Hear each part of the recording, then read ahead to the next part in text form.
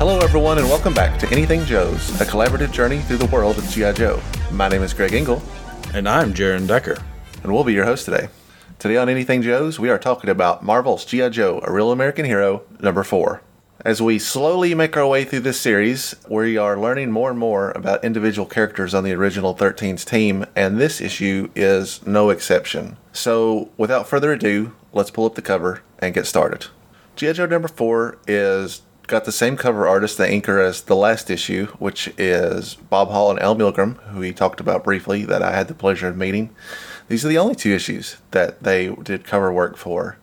And I don't feel as strongly about this cover as I do on the last one, partially because this cover doesn't really represent a lot about the interior of the book, but I still think it's a pretty good cover. I have flip-flopped on it a little bit, but where I hadn't looked at it in quite a while, and I'm looking at the remastered version from the IDW collection, I feel a little bit stronger about it before. So briefly, this is just kind of a splash image of the team marching forward, kind of shooting in all directions. Hawk is in the lead, and I am making a educated guess that is Hawk, because they gave him some kind of beret, which he doesn't normally wear, but everything else kind of falls in place. And then he's flanked by Snake Eyes and Scarlet. Scarlet, I think, looks really good. Something about her hair is like shampoo ad looking, like it's real floofy. She looks like she could be the lady in King Kong. Yeah. And the Snake Eyes has got his like double fisting guns. And then kind of prior to that, you see a bunch of other characters. There's Stalker, there's Rock and Roll. I'm not sure if that's probably Flash. He doesn't have his gloves on, so I can't tell which one he is. After those 4, it gets 5. It gets a little bit dicey. Further back, not super sure who those green shirts are in the back. This is probably something that was designed before the script had come out, or where they just kind of were like, just make something. You know what I mean? Mm-hmm. And that's fine. You know that. It still works. There's explosions going off in the background. They've got like an American flag image kind of faintly showing up, and then I don't know if they look like they're running on an extremely small planet, but I guess they're supposed to be heading over like a charging the mound or whatever. The one of the things I can't get out of my eyes, like out of my head, I guess, is looking at Snake Eyes. He looks like Spider-Man just painted black. He really does. Like his face. The eyes have a real like Spidey look to him. I think it's also because there's that picture of Spider-Man right on the bottom left corner, just because it's a Marvel comic. Mm-hmm. So like those 2 right next to each other, I'm like, man, he could have been like, that could be a Spider-Man suit. You could tell me that was Spider-Man, I'd believe you. I feel very lackluster about this cover. I don't think there's anything wrong with it, but it doesn't grab me. And certainly when I think about the first year of covers, this is not one that comes to mind very often. But it's fine. There are worse covers in the line. I would honestly take a cover with just Scarlet. This version of Scarlet. Just give me, just make her bigger. Well, buckle in then, because the stuff that IDW puts out now, every single issue seems to have a variant cover where Scarlet's like working out or wearing a swimsuit, or they really dive into the over-sexualized imagery of the females, and that's kind of... Well, that's why I like this one, because it's not over-sexualized. She's just got big hair. Yeah. But she still looks like she just is a part of the team. So let's flip this bad boy open and get started. First page, Operation Wingfield, written by Larry Hama, plot and art by Herb Trimpe. I don't know if plot specifically means that Trimpe did the like overall approach to the book and Larry did the script, which would be not unusual, but news to me, I guess, or if I don't know how that works. I don't understand the creation of comics at this time. How much of this story should truly be credited to Herb Trimpe? But it's worth noting that he gets a credit, so he obviously had something to do with it. Jared, I must ask you a question. If you could have the most beautiful hair and in any style that you wanted for the rest of your life, but it was a requirement that you also had a mustache like this permanently, would you accept that deal? I would rather be bald than have that mustache. Well, let me tell you what it looks like on the other side of that rainbow, buddy. As a bald man, I would wear any hairstyle. If somebody came to me and said, you can have hair forever, but it will have to be the flat top from House Party that Kid and Play wore, sign me up, buddy. I would grow this mustache out until I could comb it over my head. So This is our introduction to Vance Wingfield, and he's got this great, like, strike first logo on his hat. He's carrying his gun. He says, "Listen up, troops. This is your weapon nomenclature. Mach 16. It's a 5.56 mm semi full automatic magazine fed gas powered shoulder fired infantry weapon." Jaron is our resident weapons expert. Does any of that mean anything? It does. I mean, that's an M16. It looks like an M16. And 5.56 is the type of round. A lot of them nowadays you'll also hear 223. That's kind of the standard.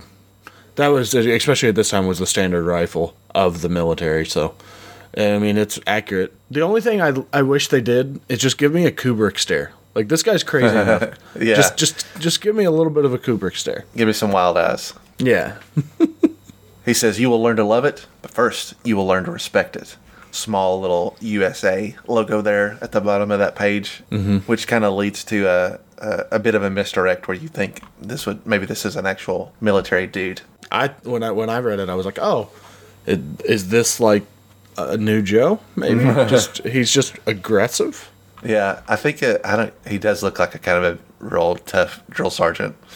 Well, in a way, he is, as we'll learn. Yeah. First file by the numbers. Proceed downrange, taking evasive action on the double. Move it out. So you see a big American flag in the background. We've got some recruits all lined up here. He's pointing to the side. They're at a shooting gallery. Except instead of shooting at the shooting gallery, these gentlemen are running in front of the targets where Vance is firing at them to kind of keep them on their toes. "I don't know about this, Vance. These recruits are too green. They've only been in training here for a week." "Your wife's right, Commander Wingfield. Using live ammo at this stage is too dangerous." "You're out of line, Carruthers. And Sherry, when I want your opinion, I'll ask for it. I'm not here to wet nurse a gaggle of panty wastes." Calling out their numbers, making them run across the shooting gallery, opens fire, he's shooting at their feet to kind of like make them dance, more or less. Number 3 makes the move, and as he does, he gets shot in the leg and falls to the ground. Carruthers and Sherry go to attend to him and say, "I think the bone is shattered. He needs hospital treatment." But Wingfield ain't having that. He knew the risks when he joined us. He'll have to make do with a field dressing and some aspirin. So here we are at the end of page 2, and you can already kind of establish that Vance Wingfield is a bit of a jerk. A field dressing and some aspirin it doesn't even suffice for when I wake up without coffee. This dude got shot in the leg and has a shattered bone. He's not gonna do so great in the long run, I don't think. Yeah, I don't think he's gonna rejoin once he gets better. If he ever gets better. I don't even know if he's gonna walk again. I've been entrusted with the near impossible task of teaching these people how to survive, but first they'll have to learn to be hard as me. Then we cut back further and further until we realize that we're actually watching some kind of film footage as Hawk's shadow appears on the screen. Hawk holds his hand up in the air. "Quiet down, Joes. Pay attention. The footage you've just seen was shot by the FBI during a routine covert surveillance. General Flagg and the Pentagon brass got wind that Commander Wingfield and his self-styled Strike First paramilitary freaks are secretly funded by international terrorists, possibly Cobra. That makes them our responsibility." Interesting turn of a phrase, considering that we've already seen G.I. Joe deal with non-Cobra related threats up to this point. It seems like these guys would probably be a fringe enough group to already be on their radar, but I guess the possibility that Cobra's looped in really puts it on their plate. Clutch says they sound like a bunch of overgrown Boy Scouts playing soldier. "Hawk, you want us to go in, take away their guns, and spank them?" Don't underestimate these jokers. Their base in Montana was built to withstand a full frontal assault, and if Cobra's supplying them, they're bound to have some impressive weaponry. Our job is to go in undercover and ascertain the degree of Cobra involvement. Who's going to be the decoy for this one? That's your specialty, Ranger. Besides, you enjoy camping out in the woods with furry animals.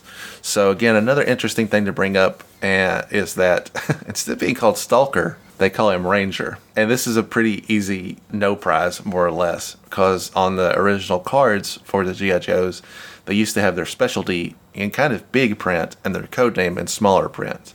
And as most people know, Stalker is a Ranger. That's like his class. So I'm guessing there was a mix-up there. It's interesting that, Jaron, I always let you read the original copies of these, and I am reading the remastered versions, which are... Oh, thanks. Well, the reason behind that is if they make any changes or variations, this is kind of like the way to do a side-by-side comparison to bring up anything that has changed from the original printing to the current printing. But unfortunately, it seems like they don't make a lot of effort to correct anything like this over the course of time. And I can believe that maybe that they just think that even with all its flaws, it's not worth messing with art. Yeah. But he should be called Stalker. And Yeah, I mean, he might. The way I read it was just that he was like messing with them. Like he was saying, "That's your specialty." You know, like you're the ranger. You know, that's the way I read it. Like, that's actually a totally good point that he could just be like, as the equivalent saying, "That's your specialty, infantry." yeah. I'll buy that. Or send this man a no prize. Do you know what a no prize is? No, I don't. Okay, so I guess again, this is one of those things where I forget as an old man that there are newcomers that don't. In the old days of Marvel Comics, if they made an error in the comic book and a reader wrote in and would be like, just what you did, basically, explains away a mistake so it doesn't seem like a mistake, they would send you a thing in the mail called a no prize, which was literally just like a little postcard that was like, here's your no prize. Like, you don't actually win anything, but congratulations. And it was like a big thing. It was in all Marvel Comics for Like decades. a badge of honor. Yeah, absolutely. I would love to have a no prize, but I wasn't smart enough to explain stuff like this away. Well, I'm waiting for my no prize then. Yeah, you'll be waiting for a while. Interestingly enough, at the time of this recording, I went to my comic book shop today, and they were running variant covers, and I picked up a Spider-Man variant cover, and it was called a no cover, and that's a nod to the no prize era. It's a blank cover. Like, it's pretty clever. That's awesome. One other thing that I would say about that, at least that little bit of line, is from what was it, the second issue where you see him like actually out in the woods taking pictures of it. Mm-hmm. It's a nice little callback to that. Good point. Like, hey, don't forget that he was out in the woods doing things. Yeah, absolutely. He likes furry animals. He wasn't shooting them. He was shooting them with the camera. I also really love this era of just the original 13 guys just cutting up with each other. Like, you really see that these guys have kind of a social connectivity with each other. Mm-hmm. Clutch joking around, and yeah, they're just kind of like getting underneath each other's skin.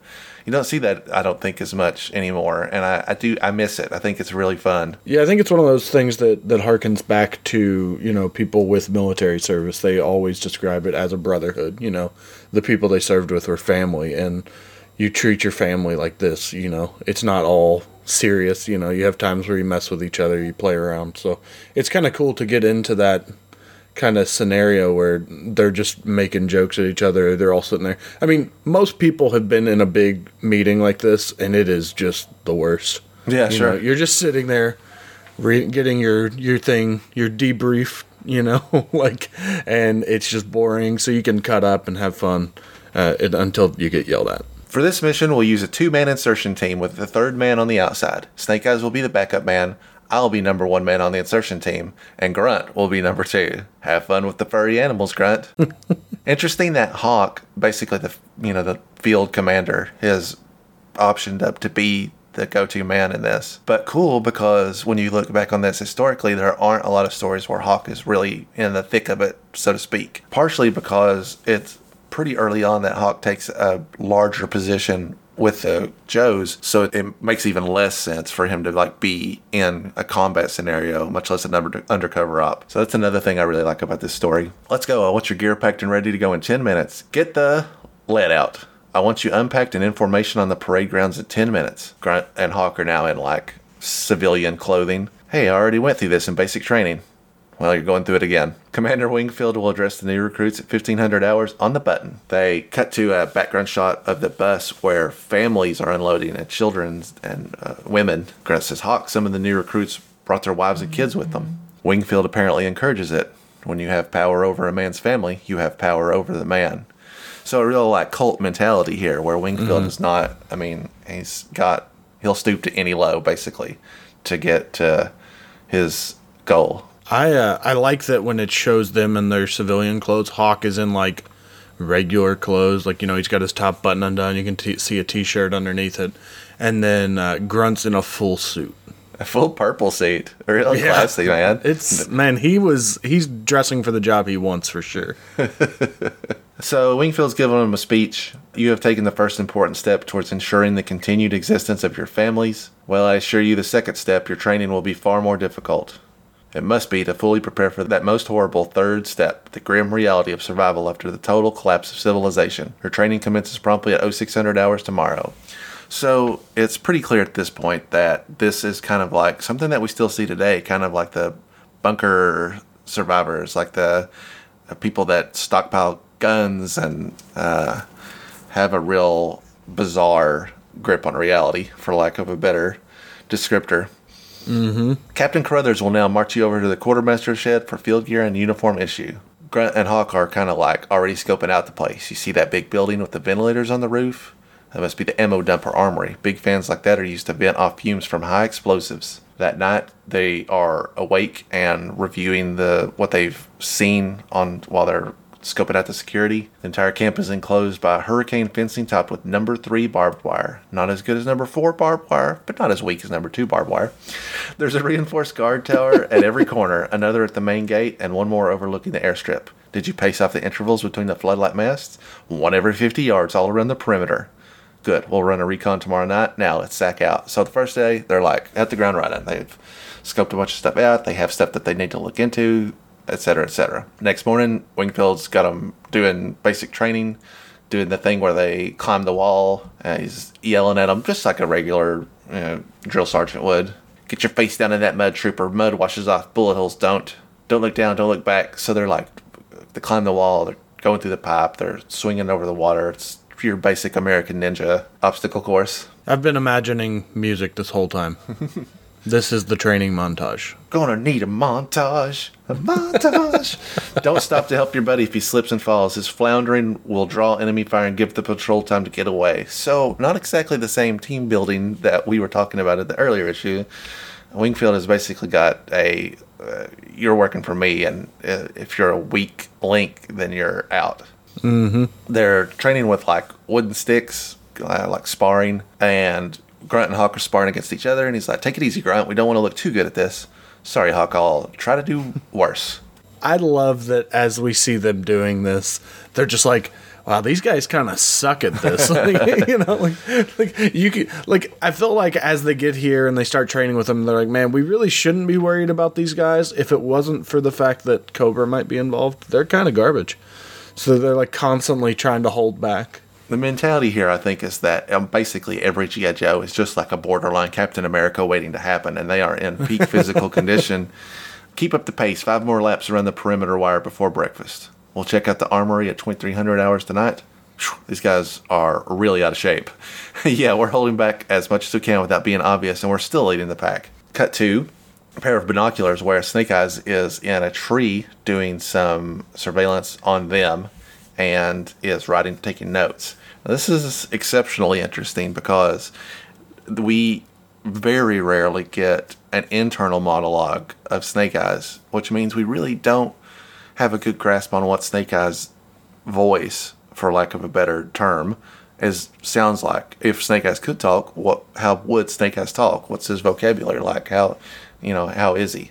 So this is one of a couple of rare examples where you actually get to hear kind of the interior thoughts of Snake Eyes. Even though he is on the job, I think it's still an interesting window into like his psyche. Snake Eyes recon report. Observed Hawk and Grunt pretending to be clumsy and slow in a most unconvincing manner. Perimeter too well guarded for daylight penetration. Weakest link in defense is portion of fence directly below flood lamp masts.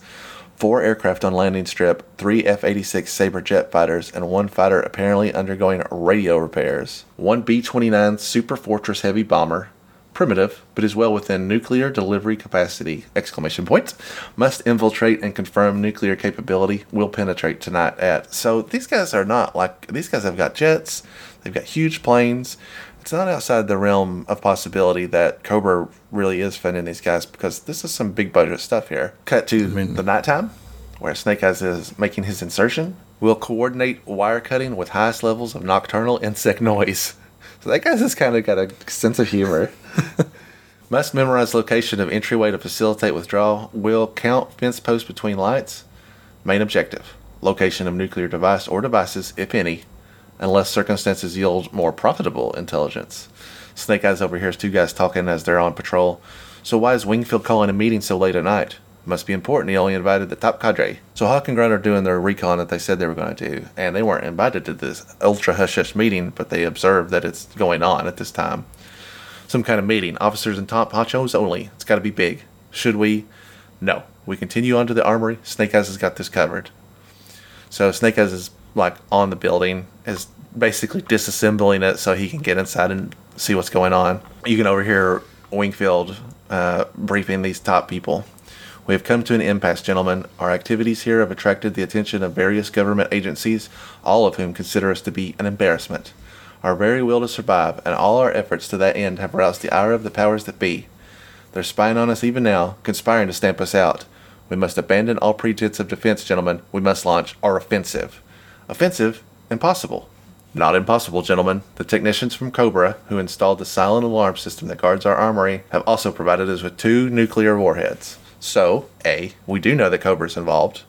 B, we do know they have 2 nuclear warheads. And 3, C, can't remember which I said. Vance Wingfield is a bald man. One warhead will be flown at treetop level in the B-29 to Vladivostok in Russia. Once the bomb is detonated on Russian soil, the Russians will retaliate immediately. The United States will launch its counterattack. As soon as it detects the Russian first wave in flight, in effect, World War III will have started. After the swine have wiped each other out, we shall emerge from our well-stocked, fortified shelters beneath this compound to rebuild a new world in our image. The second warhead is buried under our camp in a location known only to Carruthers, my wife, and me. I can arm and set the detonator timer by remote control. Once set, only I can disarm it. If our bombing attempts on Vladivostok fails, we are utterly doomed. Both governments will track us to the ends of the earth. However, if we detonate the bomb here in Montana, the United States will have to assume that the Russians have opted for a retaliatory strike, and, although we will perish in the first blast, the scum that persecute us shall join us in the blasts that follow. I was kind of getting into it there for a minute. Yeah, he was really monologuing. That is quite the evil villain monologue, and we got a lot of information there at once. So basically, if you zoned out for all of that, they're going to put a bomb in Russia, and the United States will try to counterattack. They're going to basically start a war between them and Russia, and everybody else is going to get involved because who doesn't love a good war? But and for those that want to know, Vladivostok is a real city. I was confused about it as well because those letters don't look like they should go together in that arrangement, but they do. Yeah, I'm sure that wasn't picked at random, and I'm sure it's probably a huge city in Russia, and I just don't know anything about it. I did a quick cursory Google search. It's the biggest, second largest city in East Russia. Oh, right. I didn't know that. I guess I forget that Russia's that big that there's like a distinction, but it's also the biggest port city on the ocean, the Pacific Ocean, for them, and it had over 3 million tourists in 2017. There's your random Russian knowledge for the day. This has been Russian Facts with Jared. So the second warhead they buried directly under the facility, so if things go poorly, they're just going to blow themselves up, basically. And with the assumption that that explosion will be mistaken for a retaliatory strike by Russia. So they basically this is our plan B. It's not going to be great for us because we'd be dead, but it'll still have accomplished our goal. So, cut to the armory where Hawk and Grunt are scoping things out. You suppose they've got anything in there besides some surplus M16s and a few boxes of grenades? With Cobra supplying them, they're going to have some heavy hardware, maybe some 50 cal MGs, a few dozen M60s, mortars, or holy Hannah, Montana. they must have had a sale on tanks at the Cobra job lot, so it's lined with tanks. That's no bargain basement armor. Those are T-60Es, the state-of-the-art in tank technology. I'll lay you 2 to 1 that these babies rolled off the assembly line of the People's Heavy Farm Machinery Factory in East Leningrad. You think the Russians are behind this, Hawk? No way. Ivan wouldn't give these dolls to their best buddies. This deal smells like Cobra all the way. Hawk steps on some kind of silent alarm, which is lights up a big light in the where Wingfield and his top brass are. Triggers a full alert. Something's triggered a silent alarm in the armory. Have your troops fall out silently. Don't issue weapons. Our perimeter is too secure for this to be anything but an inside job. We don't want to arm anybody we can't trust. Surround the armory, secure all exits and windows. First platoon in through the front door. And remember, I want prisoners in condition to answer questions. Hear that, Grunt? Yeah, they're going to go light on us. Think maybe we ought to pull our punches too? So now our 2 little Captain America Juniors don't have to hold back anymore. And they start slugging it out with these fellas. They get down to some serious knuckle dusting. Yeah, clear the area. And that's what they do, man. They're wiping these dudes out. 10 minutes later. So they struggle for 10 minutes. That has got to be quite the brawl. But they are outnumbered. So not by numbers alone, they finally get pinned down and captured. Commander Wingfield, the intruders put a dozen of our men out of commission, but we have finally subdued them. Do you want to interrogate them now? That would be fruitless. These specimens are obviously very hard. The opposition has seen fit to send in their best. Take them out to the hole and dispose of them. This drastically alters the situation. I'm forced to move up our schedule considerably. Sherry, actuate Plan Alpha. Carruthers, suit up and report to the airfield. At the communication shed, Snake Eyes sneaks in, takes out their radio technician, takes him out in a weird way. That dude is diagonal. Like, I don't know how to explain it. His knees don't bend for some reason. Snake Eyes is sending out Morse code. Dit. G.I. Joe Command and Center reading you loud and clear, Snake Eyes. You can tell that that's Breaker, not just because he's on communication, but that boy's got some gum in his mouth. Things must be pretty bad there if you're the one that's calling for help. Down in Montana. Awfully nice of them to let us live until sunrise. It's a military tradition, Grunt, like the blindfold and the last cigarette. It's enough from you two. Walk to the edge of the hole and don't turn around. Well, so much for tradition. Snake Eyes falls out of the tree, knocks these two guys down. Well, that's one tradition I like, the last-minute rescue.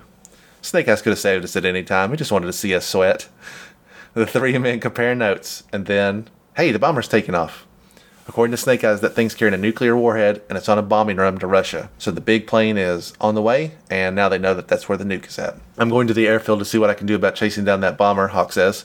You and Snake Eyes get back to the armory and keep an eye on Wingfield. Good hunting. Grant and Snake Eyes are scoping out the place. Looks pretty quiet. Always a bad sign. I'll go out and draw their fire. You circle around back and take a quick look-see. Give me 2 quick signal shots and I'll lay down cover fire for your withdrawal. 3 shots will be the signal. Hold fire. Grunt immediately hits the ground as they open fire on him. That was close. That's what I get for talking while sneaking. Wingfield yells. He's behind that rock. Machine gunners lay down a field of fire. So Grunt takes cover behind a rock. Snake Eyes is on the roof. And you just have this long rat-tat-tat-tat-tat-tat where they're drilling at him. Hurry up, Snake Eyes. This rock's not going to last much longer. Not with this pounding. Snake Eyes is peeking down into the building in an incredibly acrobatic ninja pose. Sherry, Plan Alpha is now in effect. You will prepare to arm the women and children at the first sight of a full assault. The children too, Vance? Plan Alpha was purely theoretical.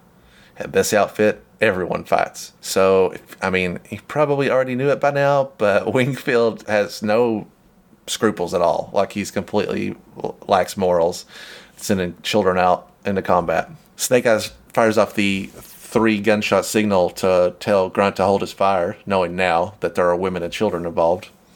While Hawk at the airfield knocks out a guard, gets in a plane, which he says, if I can only remember how to fly one of these things. But the tanks are full and the guns are loaded.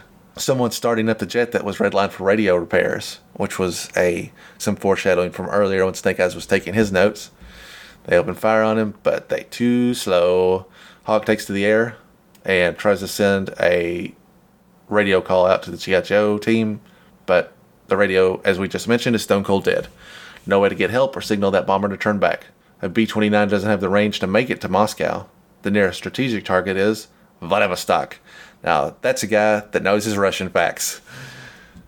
Over the Pacific coast of Canada, Commander Wingfield, this is Carruthers. I have just passed Vancouver and am on course for primary target. Proceed as directed, but be prepared to take evasive action. The opposition have commandeered one of our aircraft. We believe they are aware of your destination. Back to Snake Eyes and Grunt. Snake Eyes, you made it back. I'm sort of glad that nuclear warhead is on a fast plane traveled away from me and not sitting in Montana with us and... I don't like that look you just flashed me. What does it mean? Well, I guess Snake Eyes forgot to tell them that there is a second nuclear warhead buried directly beneath them. So Carruthers and Hawk are in a bit of an air struggle. I can't even radio Carruthers to give him a chance to turn back. All I can do is bracket my shots on the fuel tanks and engines, give him the option to bail out if he wants it. Opens fire on him, lights him up. He says, jump, Carruthers. But Carruthers is a man of conviction, and the B-29 plunges into the ocean. Back to Wingfield. The transmission line onto our bomber just went dead. They've shot down Carruthers. We're finished. Vance, you're not going to... Shut up, Sherry. I know what I'm doing. I'm activating the remote timer. We shall see this through to the end with honor and dignity befitting. One of the women speaks out in the crowd. Wingfield, you're crazy. I don't know what you're babbling about, but I'm taking my kid and I'm walking out of this madhouse. No, you won't. I'll brook no desertions at our greatest hour. Pulls his gun on him. You're undermining the integrity of our final gesture. 10 minutes from now, nothing will matter anymore. I have no reason not to shoot you. 10 minutes? What are you talking about? Oh, trust me, in 10 minutes, everything will be resolved. So, no big deal that I guess they didn't know there was a nuclear warhead underneath them. Now that the timer is on, that's pretty much the end of the line for everybody. Wingfield is sweating here, like he knows what's going to happen, and maybe he's not second guessing, but he's in the thick of it now. Sherry, back me up. Sherry goes out to pull her gun. Don't worry, Vance, I know what to do. Points the gun, shoots Vance in the back. I mean, Wingfield. We're not on personal. I'm not personal friends with Vance Wingfield. G.I. Joe team is coming in with the chopper. Like, again, it's called Stalker Ranger. We'll touch down right in front of the main door. There's Grunt and Snake Eyes. They'll take the point with me. Move it out, Joes. We're going in. So the Joes break down the door, and the rest of the team has basically arrived. Stalker's got point. Everyone freeze. Drop your weapons and assume the position now. Hawk, where were you? We thought I just burned out a jet engine getting back here. Drop the gun, Mrs. Wingfield. It's all over. You don't know how right you are. Before you arrived, my husband activated a 10-minute timer on a nuclear warhead buried under those ammo cases. He was the only one who knew how to deactivate it. It's impossible. It is a little odd that Hawk was able to get back here so fast, but yeah. I guess in the interest of wrapping things up, you got to suspend your belief. Yeah, when I was reading this the first time, I was like, wait, so was I just wrong and that was Grunt the whole time in the airplane? And then I got to the next page and I was like, oh, wait, no, Grunt's here too. Okay. Lady, impossible doesn't exist where we come from. Just show us where that bomb is buried. Here at the bottom of this shaft. Tell Zap to bring his demolitions kit up here. The control in the remote box will raise the warhead to our level. Zap, this is your show now. You've got exactly 5 minutes. So pretty cool that the rest of the team gets here and that we have again, I really like how there are so many specialty focused Joes in this era that are available when something like this comes to light. This is Zap's thing, and if you know your original characters, in a bomb disposal, Zap would be the guy that they would probably bring in. And Zap puts on his little headphones. He's got a little microphone thingy that he puts on it, and he knows what it is right away. Standard Type 7 warhead with a simple spoken hub detonator. Give me a hand with the nose cover. The hub contains U-235 and is held in position by 4 spring-loaded spokes. If it drops, we get critical mass and want a mucho big bang. Grunt, it's your job to hold onto that hub and keep it from dropping while I torch through the spokes. You got that, amigo? I got it, Zap. Grunt puts his hands on the little orb and starts cutting through the spokes that hold it in place. Jared, you got any nuclear warhead facts for us, since you're my weapons guy? I wouldn't be touching it. That's all I know. They're like, yeah, just grab it. I was like, oh, I don't really know anything, but man, I feel like maybe grabbing it's not the best thing. I think they'd at least put on a pair of gloves, but I guess time is of the essence. Well, and if you're basically a just slightly lesser Captain America, I don't think you're worried about a little bit of extra nuclear radiation. Probably eat it for breakfast, honestly. Zap cuts through the 4 spokes, and Grunt is struggling with lifting the warhead out. How could such a little gizmo be so heavy? All that's inside is a chip of U-235 the size of a chiclet. The rest of it is solid lead, chrome alloy still bonded with. Lighting up with the science lecture, Zap. My man Grunt about to save the world from glowing in the dark. I ain't saving nothing unless you two cut me some slack and give me enough elbow room to lift this detonator away. Pulls it out, and the bomb has been defused. Good work, Grunt. The tech boys from Aberdeen checked out the warhead. They told me that its shielding was intact. You don't have to worry about decontamination or radiation poisoning. See? No problem. There was never any risk. The techs also told me that the timer on the detonator was running fast. It only had 3 seconds left to go, and you lifted it clear. Whew. Big pickup truck with some scrap is driving around outside. I bet those locals are sure glad we're on the job. Cut to these locals. Well, Clem, looks like they moving in some real soldier boys up to the old Wingfield place. Yeah, liquor prices are going to go up, and the sheriff will be setting a speed trap again. Best be keeping a close eye on your women folk, too. Pretty nice little nod to how the G.I. Joe team takes care of stuff with no recognition. Like, even the locals didn't know what Wingfield was doing up here, and they don't do it for fame and glory. They just do it to get it done. And that brings us to the end of issue 4. Jaron, what's your thoughts on this issue? I've got one last point on that last page. Yeah, man. I'm really glad that they referenced chiclets. Very underrated. Just gotta say that. I had to make sure that we couldn't pass it without at least mentioning. I actually really liked this issue.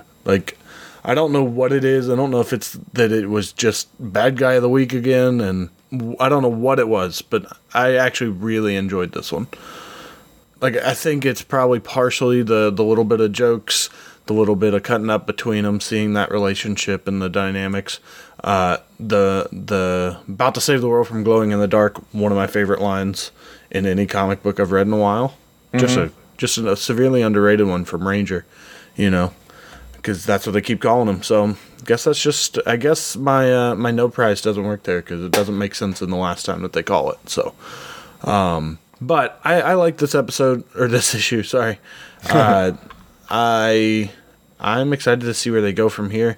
I'm starting to really like these characters, especially as they kind of expand them more. Because even though this one was primarily Hawk and Grunt, there still was time for, a few of the characters to get their little bit of moments. You got Stalker, you got, a few of them there that kind of get their little, they jump in and do their thing, and it kind of expands on them. This one honestly might be one of my favorites. Yeah, looking back on this issue, it's not one that I have reread, and this is probably the first time I've read it from start to finish in, over a decade, easily. But it really does hold up a little bit better than I was giving it credit for, I think.